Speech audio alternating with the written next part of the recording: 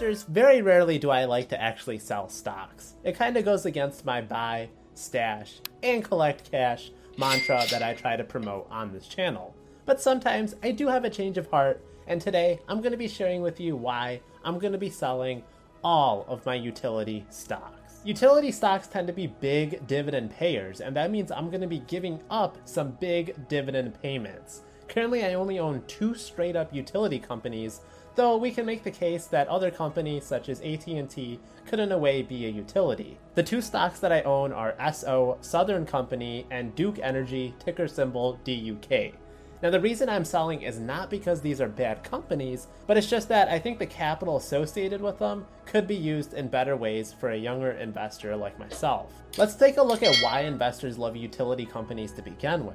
First of all, they are often very recession-proof because they offer everyday items we all need, such as gas, electricity, or water. Even when the market is going down, people will prioritize making sure that they have their light bill paid. This turns into very reliable and consistent income and cash flows. Utility companies often have low betas, which means there isn't much volatility when it comes to these particular stocks, so investors don't have to worry about huge price fluctuations or eagerly be tuning into quarterly earnings reports. Utilities are often legal monopolies. Some local governments will not allow other competitors into a company's turf, no matter how slow they are. Xfinity, we're looking at you. And probably best of all, they often pay out most of their earnings in the form of dividends to reward their shareholders. While that might sound good, almost everything I said as a positive could also be a negative for a younger investor. Sometimes when you limit the floor on how low a stock can go, you also limit the ceiling on how high a stock can go. Because they are often regulated monopolies, they often have limits on how much they can charge customers, they have to get permission to raise prices, and they have limited prospects for growth potential.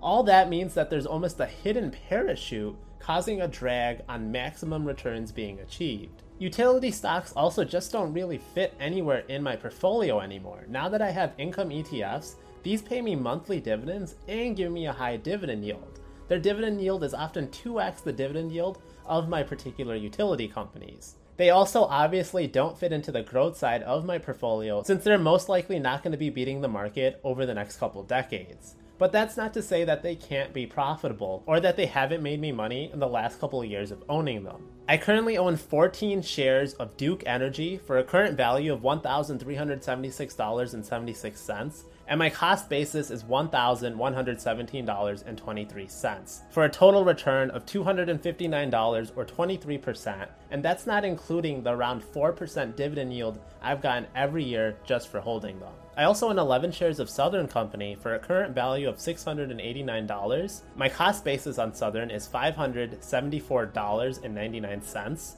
which means I have a total gain of $114.05, or nearly 20%. And of course, that doesn't include around a 4% return I've gotten every year in dividends just for holding them long term. I certainly made more just owning these 2 companies than I would have maybe just holding bonds, but I also bought these companies at great times.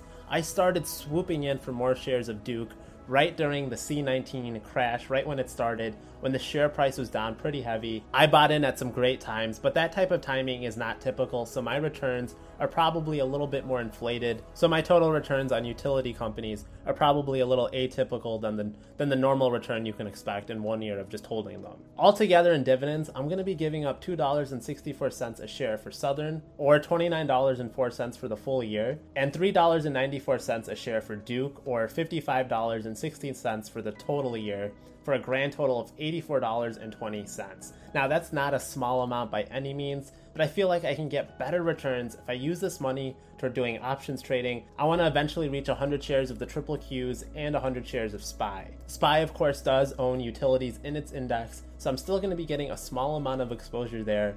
I figure I can make more money doing options trading than I can owning these 2 in the long run. I really do feel like the risk outweighs the reward. And again, I just want to emphasize, in no way am I saying that Duke or SO are bad companies. I may eventually even buy back into them at a later point. They just don't fit into my status quo right now. I've also held all my shares for over 1 year, so regardless if I sell today or if I sell 20 years from now, the tax rate is always going to be at my most efficient long-term capital gains rate. And it's not like I'm selling these shares and using that money toward buying, I don't know, candy. I'm going to be reallocating all the money toward other dividend-paying stocks or ETFs. Now, I know this might be a very unpopular decision, but please let me know in the comments what you think about my choice. As you're liking the video, commenting, and subscribing, I know I will disappoint some, but I really do want to hear it. Remember, my videos are always available in the audio form on the Collect Cash podcast. And even though I'm breaking the tradition today, don't forget to buy, stash, and collect cash.